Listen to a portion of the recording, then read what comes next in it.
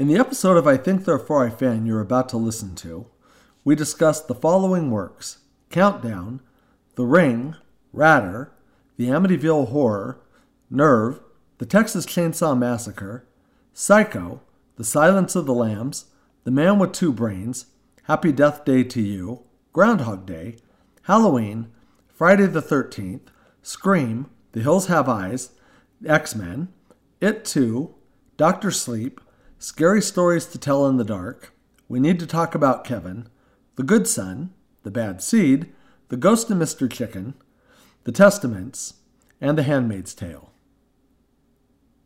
You've been warned. Hello, everyone, and welcome to I Think Therefore I Fan, a pop culture and philosophy podcast.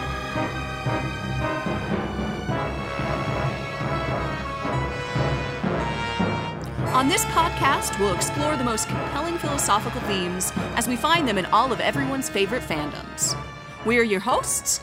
I'm Dr. Richard Green. And I'm Dr. Rachel Robison Green.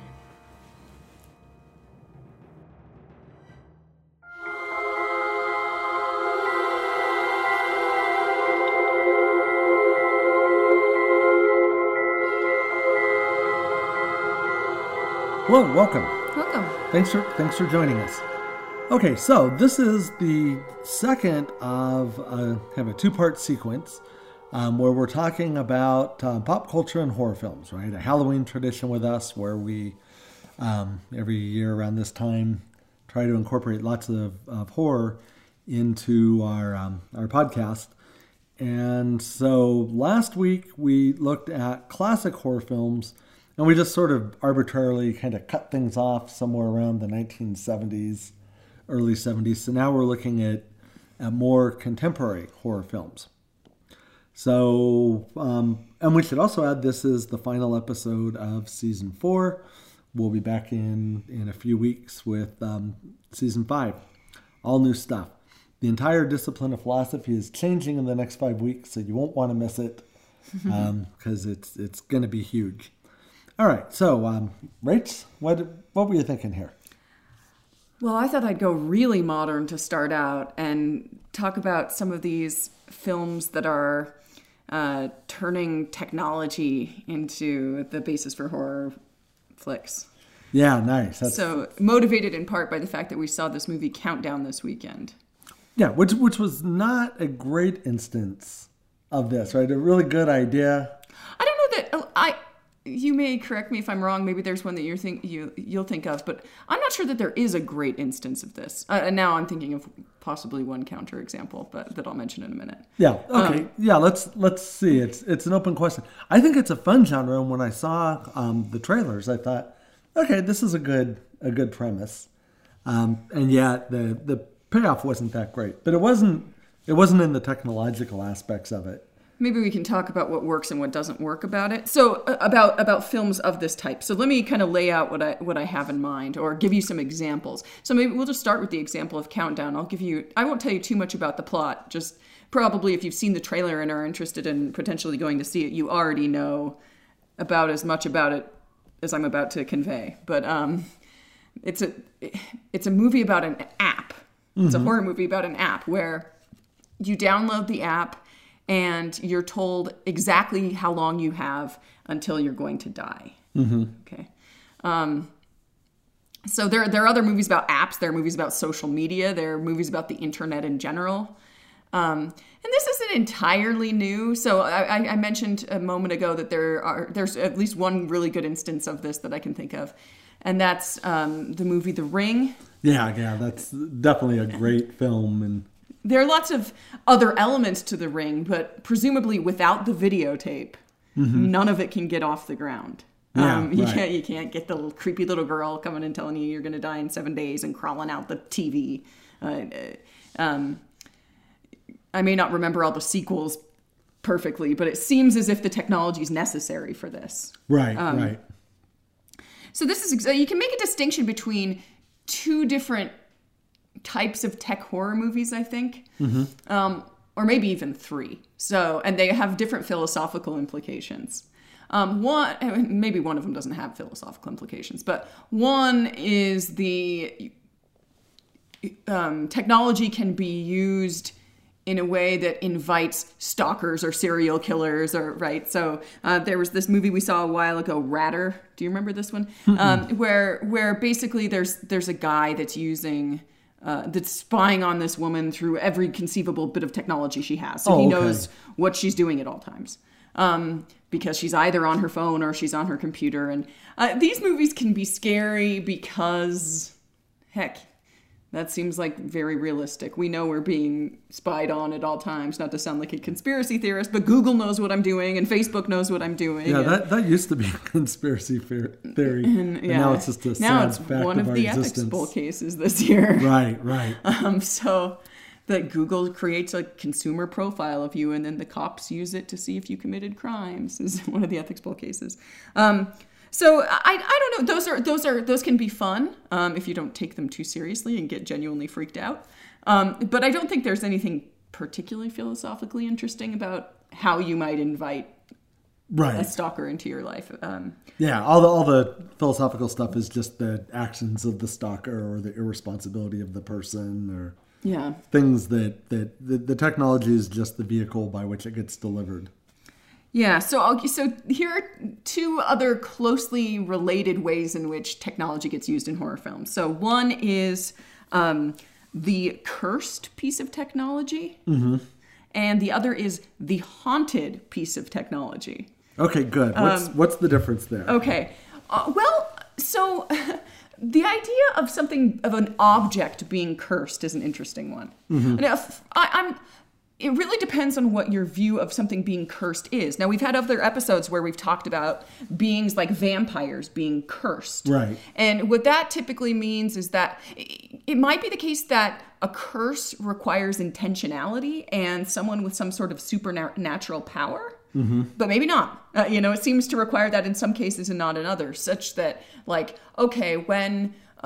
someone becomes a vampire because they make this choice to pick immortality over humanity or something like that, different stories go in different ways, but then they're cursed by God or they're cursed by Satan to be soulless or something like that. Yeah, right. So in that sense, maybe being a cursed thing requires the intentionality of some supernatural creature.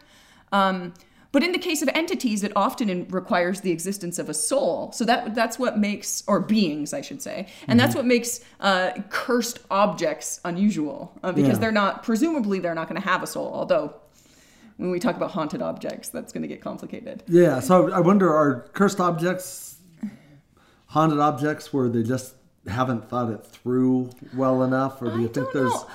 So let me give you an example. Early predecessor to this kind of story that doesn't involve technology, but it's got a similar kind of fulcrum to make the whole thing work, would be like, and this came up in lots of different places, old Twilight Zones and whatnot. The Monkey's Paw.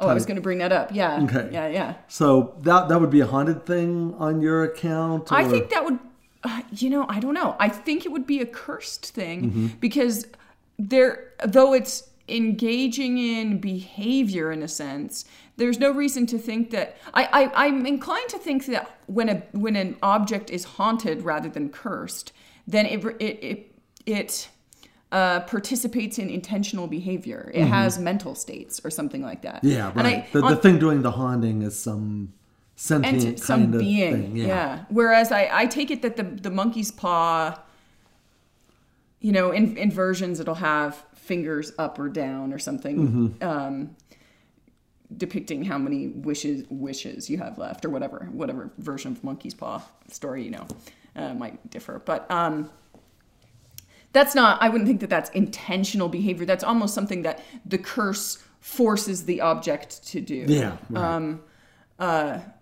But there's another conception of an object being cursed that you might work with.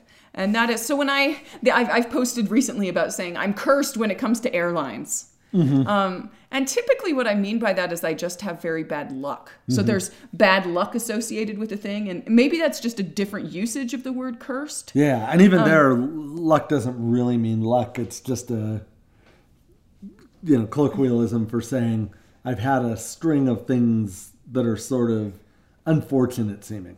Well, and I guess it depends on what you mean by luck in that context. Because I just think of bad luck as a string of bad things coincidentally happening to you. Yeah. I've undergone a spell of bad luck. Right. I wasn't using luck in the sense of like, some people I guess use luck in this sense that you either possess it or you don't, that a person is either a lucky person or they're an unlucky person. Right. And that'd be in the same way that somebody might be cursed or doomed, but at the opposite end of the spectrum. Blessed. Yeah, something sure. like that. Sure. One thing I think is interesting about both cursed object stories and haunted object stories is how these technological plots pick them up. Because typically when you're dealing with something that's cursed or haunted, you're dealing with a particular kind of hardware, you know? So when a house is haunted, and by that I mean the actual house itself. Like you get that in Amityville Horror and stuff where like the walls might start bleeding or whatever. It's not the case that a bunch of poltergeists moved in. Yeah, there are ghosts in the house, but it's also seemingly the house itself is haunted, whatever that means. Yeah. And in those cases, you've got, like I said, hardware as opposed to software. Yeah. Whereas in the case of these tech stories, what's cursed is not something concrete. It's code. Yeah. Right? I mean, which makes these stories really unusual. Right. So in Countdown, there's some ancient demon and it's just working through the hardware. It's working through the software. Or through the software. And then ultimately also through the hardware as well. Right. Presumably, but there's no reason to think that the phone itself is haunted. Right. There's only reason to think the app is haunted. It's just sending a message. Yeah. So that's really unusual. My view is that things can be neither haunted nor cursed.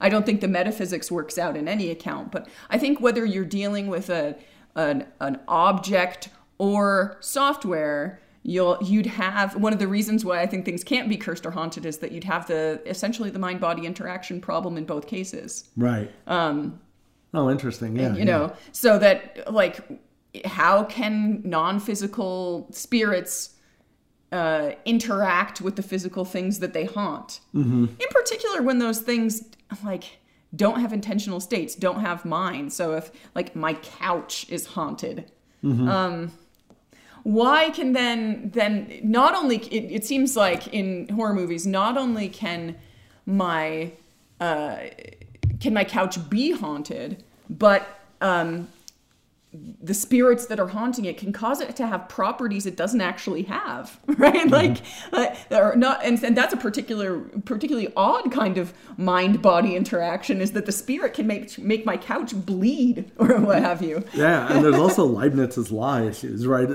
That's not the couch I purchased. The couch I purchased wasn't evil or sentient or mystical or supernatural. Okay, so in The Ring, anyone that watches the video will die, and so we don't want to say that the TV is haunted or the videotape is haunted, or do we? I mean, so I guess the way I always took it was whatever it is that's out to get you, somehow, it's a spooky Santa Claus thing, knows when you've watched the video, right? It's not that the video itself is haunted or cursed. It's not like there's this haunted video. It's just this thing that manages to know when you've seen the video. And there are a number of things that would sort of fall into this category. I can't remember the title, but there was that movie we saw some years back where the people had the app and they signed on to do some task and they got a reward, but they had to keep doing more of the tasks or something bad would befall them. And then suddenly they're asked to like put ladders between, 9th story buildings across the street. Yeah, it had Emma Roberts in it. Yeah. And there you just think whatever evil thing that's in the movie is doing the work through the app. So it's not clear that The Ring falls squarely into that category, but that's how I took it. And you don't think that counts as being cursed or haunted? Well, in that case, it just seems like bad people that can spy on Emma Roberts. And I can't remember whether it was a person or a supernatural entity in this case. But we know that Countdown is a supernatural entity. So yeah. And in the movie with Emma Roberts, I don't recall if we ever found that out. If it was just some people would say, "I'm not doing it," and then they would wind up dead, right? So it was scary, but it was scary in the way that movies with bad people in them are scary, as opposed to. Well, actually, I don't know why I said it was. It wasn't scary at all. It was intended to be scary. I want to bring up one other sort of very early technology that maybe gives rise to all of this, and this isn't necessarily from a movie or a show, but for I don't know how many centuries we've had the idea of the chain letter, right? Where you receive one and it says send it to so many people. So this is it's technology, but just barely, right? Yeah. It's something written on paper or something on paper. bad will befall you. Yeah, if you don't send it to 12 people within 72 hours, and people have been terrified of those things for years. I know lots of people that received them and sent them out. And by the way, when I was in high school, I got one and I didn't do anything with it, so it didn't work. Or we can just examine my entire life and say, "Oh my God, it was true." I think your life's going pretty well, so I don't think that. Yeah, it's seemingly pretty good. I want my hair back. Yeah. So when people believe that, they believe that the chain letter actually works in the way that it is suggested that it works. Yeah. Do you think that those people then believe that the chain letter is cursed? I mean, what's the causal mechanism? I don't know what people think. What's your intuition? I'm guessing some people think, yeah, it's got some sort of mystical force associated with it. Or they're worried that it might have, right? They're worried that it might be cursed. They're erring on the side of caution. Yeah, nobody would just make one of those up and send it out if it weren't true, kind of things. If it's got to me, that's because too many people felt compelled to send it. It must be legit. Okay, why don't we switch gears? Another infamous modern horror movie trope is the slasher serial killer trope. And I think I'm more interested, for the purposes of our discussion, in the slasher trope than the documentary about a serial killer trope. For the same reason that I was mentioning in our first topic, that I'm not sure that there's anything philosophically interesting about the fact that serial killers are using technology to find their victims, right? That's just an unfortunate thing that actually happens, right? I would interject that the best slasher films are documentaries. Oh, we've watched some fun ones, but they're mockumentaries. Yeah, or I'm just thinking in the case of the 20,000 movies all based on the life of Ed Gein or something, right? Oh, you think those are the best slasher films? Well, Texas Chainsaw Massacre. Oh, I see what you're saying. You're saying that they're movies that are based on real serial killers. Yeah. Okay. And I was sort of suggesting that the Texas Chainsaw Massacre is a documentary where liberties have been taken. Pretty substantial ones. Yeah, you got a mask, basically. Same thing. Because if you think about it, the same if you're saying it's a documentary, the same documentary is being made in Texas Chainsaw Massacre that's being made in Psycho. Mm-hmm. Right, It's both Ed Gein. And Silence of the Lambs. And Buffalo Bill. Yeah. But they all exhibit pretty different traits from one another. Right. So. It's the many facets of Ed Gein. Anyway, sorry to derail you there.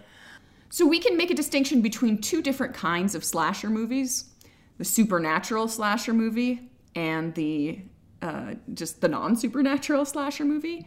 So, and sometimes you don't know which one you're dealing with until well into the film. And sometimes you don't know which one you're dealing with until well into a series of films. That's what I was thinking, right? There's all these ones where, as the sequels unfold, the slasher gets more and more supernatural. Yeah. So you've got your standard Scream type horror film where the killer is just one of the people, and so it becomes a whodunit, almost like an Agatha Christie novel. They're giving you a closed universe of suspects, and it's one of those. Yeah, and whenever there's a mask involved, that's a good hint that it's going to be one of those. Right. Yeah. The Man with Two Brains, right, where Merv Griffin turned out to be the elevator killer. Strangely, I didn't have that one in mind. Yeah. And people don't think of that as a horror film, but yeah, they got the whole Frankenstein thing going there. They got the serial killer in the elevator. It's Merv Griffin, for the love of Mike. I get that most of you kids out there don't know who Merv Griffin is, but Google away. So in the Scream movies, it's one of those young folks running around. Same thing with the series, although I haven't seen the second one, so I shouldn't commit myself to saying anything about it, but they could switch you up in 2 weeks. Happy Death Day. I haven't seen Happy Death Day to you. Yeah, so right. I don't know. Maybe it becomes supernatural at that point. But or in the early stages, it's one of those. Well, I guess it is still. I mean, there's supernatural. something supernatural because they're doing the Groundhog Day right. thing. That's and you wonder whether that's supernatural or you're in a universe with odd metaphysics. Right, and going to the first one, that it didn't stop until somebody died was also really weird metaphysics. Yeah. I'll just raise the question, is there a distinction between weird metaphysics and supernatural? Or are all supernatural things, supernatural things instances of weird metaphysics? They are all instances, but not vice versa? And not vice versa. Okay, yeah. And for our purposes, when we talk about supernatural as opposed to weird metaphysics, we're talking about some kind of spooky natural, right? And not just, because you watch Groundhog Day and there's weird metaphysics going on there, and in a sense that's supernatural, but it's not like there's some demon driving the whole thing, right? Just Phil gets into a weird loop. And so in the supernatural slasher movies, think Michael Myers or something is the standard case. You've got beings with these features that I don't know what you're supposed to think. I don't know what you're supposed to think, if you're supposed to think that they somehow manipulate time, or how it is that they can just be sauntering toward their victim and still always reach their victim. Yeah. That's a common phenomenon, and I think that's just filmmakers taking license, right? That they're not thinking this guy's folding time or something. It's just, we'll just have him go slow, but have him get closer, and going slow is scary, and getting closer is scary. So the Halloween series is good. Remembering the very first one, I don't think there was any reason to think that there's something about Mike Myers that was supernatural and couldn't be killed. He was just darn resilient, right? But by the second or third, that was part of the trope. And appearing in places he shouldn't be able to appear and all this. I think like the Rob Zombie remake, right? It seems like they must have blown him up 90 times and he's always there. Jason Voorhees, same kind of thing with the Friday the 13th. Yeah, there's certainly supernatural elements there. And then it seems like different supernatural elements in different cases, but what's odd is we don't ever tend to think of them as ghost movies, even though it's sometimes ambiguous whether these people have actually already died. Yeah. We tend to think of them neither as zombie movies nor as ghost movies, even though they may have died and their body's been reanimated and they're just sort of lumbering exactly like a zombie. Yeah, I think the slasherness of these things drowns out everything else, right? So imagine a punk band playing a waltz. You wouldn't think, oh, there's a waltz. I mean, no matter what, it's just guitar screaming. It can't seem like anything other than punk music. Even if it's in, 3/4 time and, they're all shouting papa at the top of their lungs, right? It's still... So another point to make about these slasher movies is that often, in almost every case, there's eventually a psychologist involved. A psychologist that's worked very closely with the slasher killer, usually in a psychiatric institution, that at some point you either learn, and this shouldn't be a spoiler because It's not all of always them. true, but right. it was. You know the genre, right? Yeah, it's like the cop getting killed in every single case, right? That's gonna happen. Yeah. Or the floozy. I don't know if I can still say that. Yeah. Getting killed in every case. It's part of a larger thing. So these guys always get killed, except for very rarely. It turns out they were in on it. I was about to say that. Yeah. The whole time. Yeah. Right. And the cop always gets killed. If it's a movie that's not a slasher film but supernatural in nature, then the expert, right? The person that can read Sanskrit written in Latin, whatever that means. It's always something to know which like language that. the demon's speaking. Yeah. And then, it's been holed up in some ivory tower waiting for this exact moment for years to come about because they know exactly what this demon's thinking. And then when they confront it, they're dead within seconds. Yeah. So the reason I bring up the psychiatrist in particular is because you almost always get in these kinds of films diagnosis pure evil, right? That's what's happened, is that the killer involved is just 100% pure evil.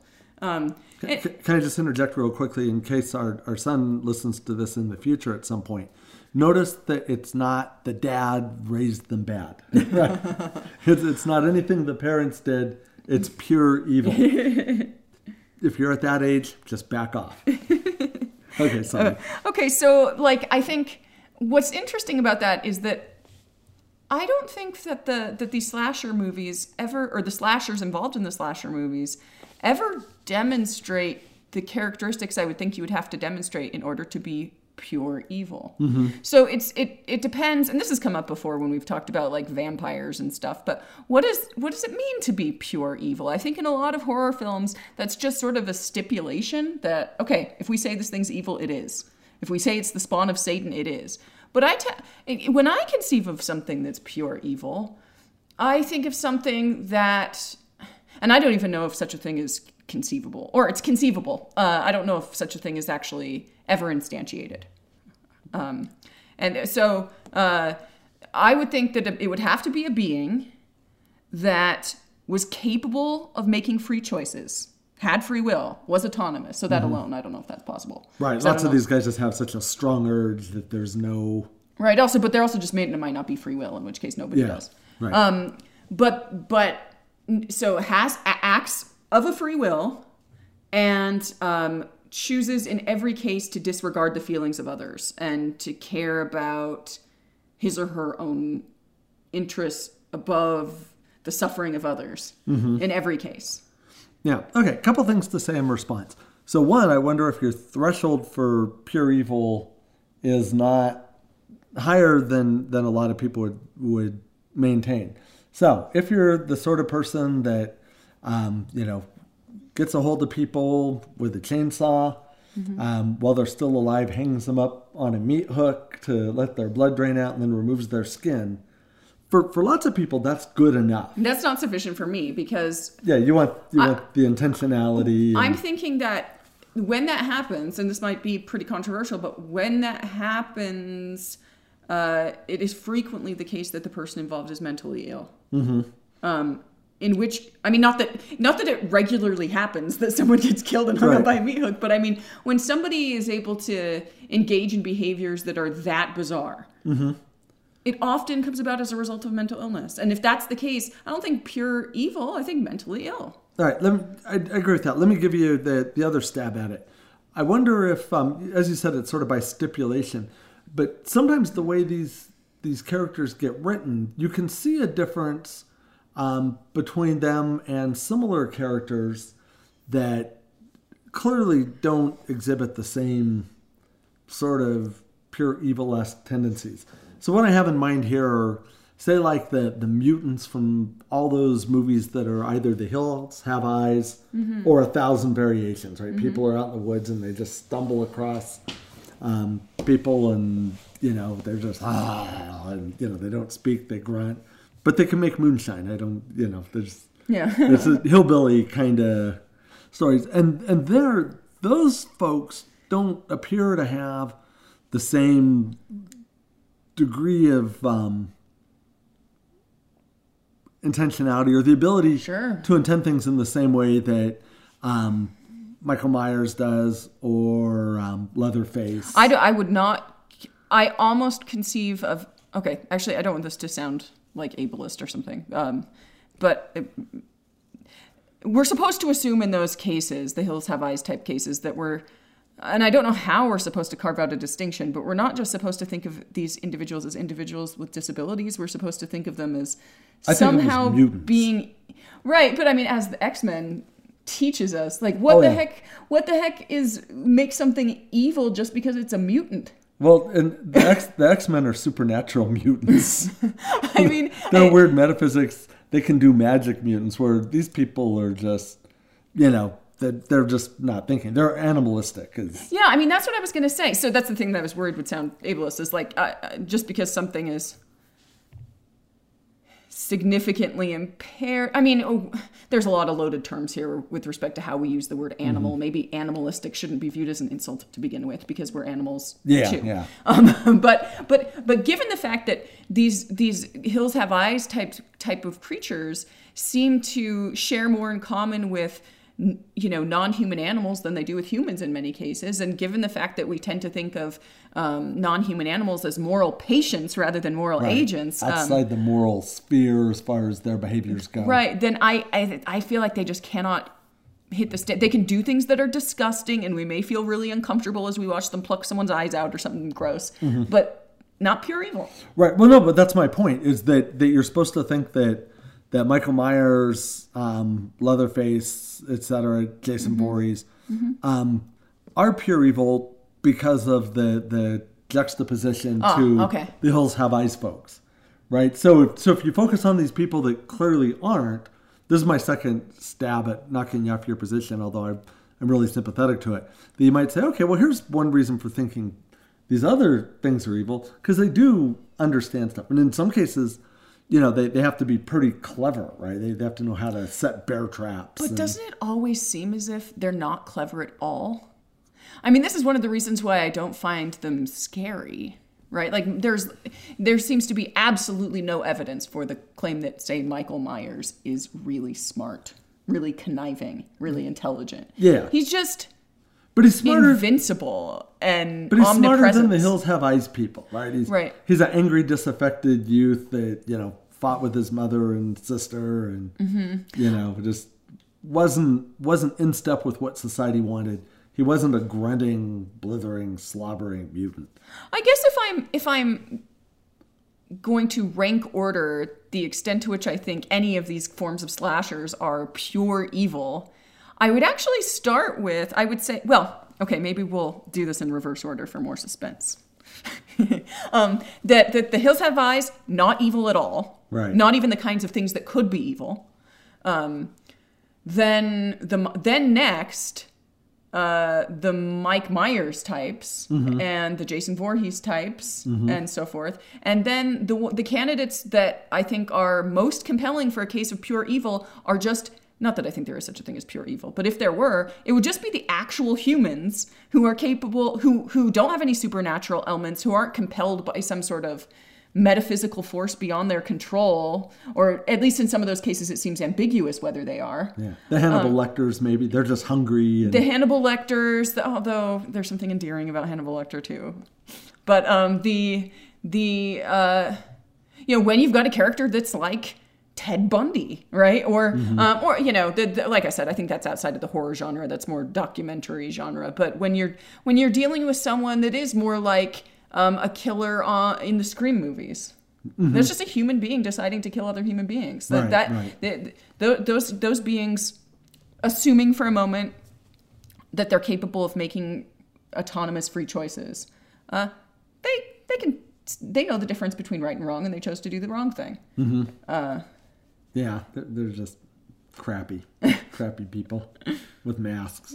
You give teenagers a mask, one of them's going to go wrong, and then there's going to be trouble. And it doesn't seem like the Mike Myers types are doing the same kind of thing that the teenagers with the bloodlust are doing. Yeah, no, I agree. It almost seems like they're driven by forces outside of their control. Right, and it's a partially accounted for by the fact that in every one of those movies there is a psychologist or a psychiatrist that's been working with him for years and years, and something has gone haywire there. It's not just a like bloodlusty. Yeah.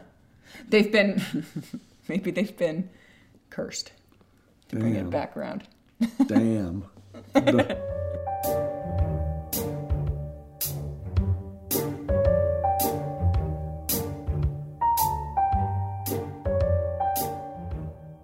Okay, Rach, what are we liking this week?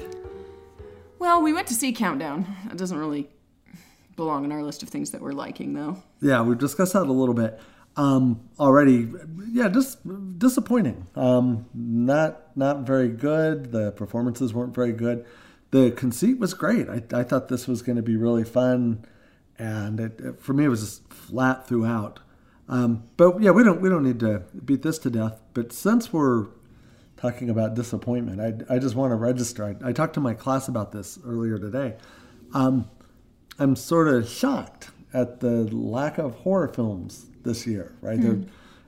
During the Halloween season, we had It 2 come out, but that was earlier. Yeah. And then we've got Dr. Sleep coming out as a Christmas blockbuster. I think, isn't it coming out like early November?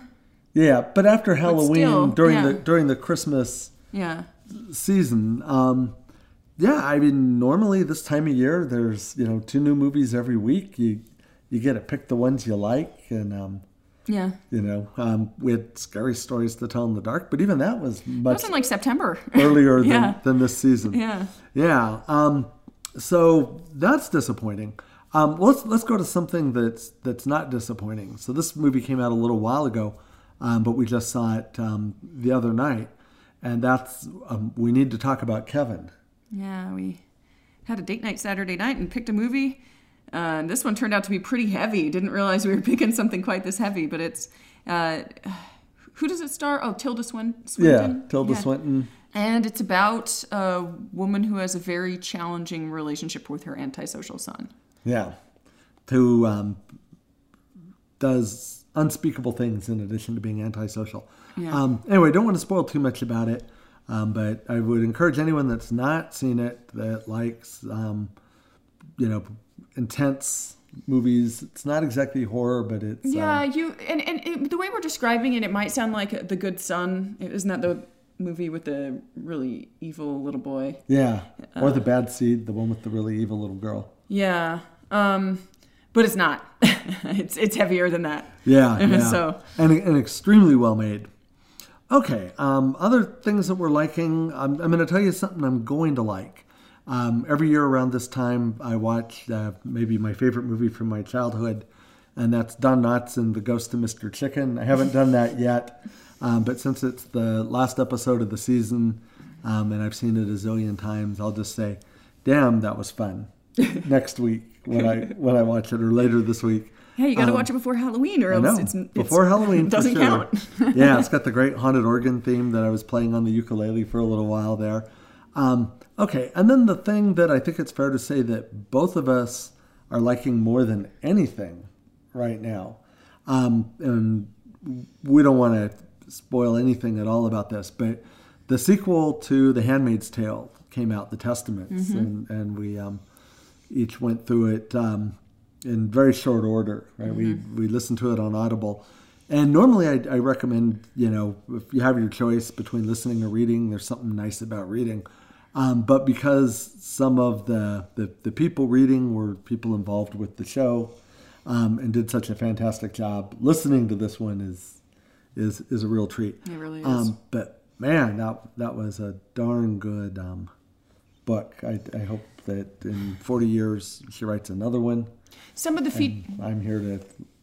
Yeah, heck yeah. Especially that part. Here to listen to it and or read it. One thing I really like about it is I think there are some real unanswered questions about the structure of Gilead, because they really only focus on they focus primarily on the handmaids and The Handmaid's Tale. Yeah. Atwood focuses primarily on the handmaids, and so about the wives, and about the Marthas and the Lydias, or sorry, no, the aunts. But you really come to see how how the whole system of patriarchy works. Yeah, it's a lot of good backstory and a lot of good current events. So Lydia is the person that is more evil, the greatest, the most evil conceivable being, I guess is how I'd put it. And the most evil conceivable being is more evil if that being really exists. Never mind. I'm not going to go into the ontological argument. Ontological. Okay. What a horrible way to end the season. We'll see you in a little bit. Thanks for listening. Bye.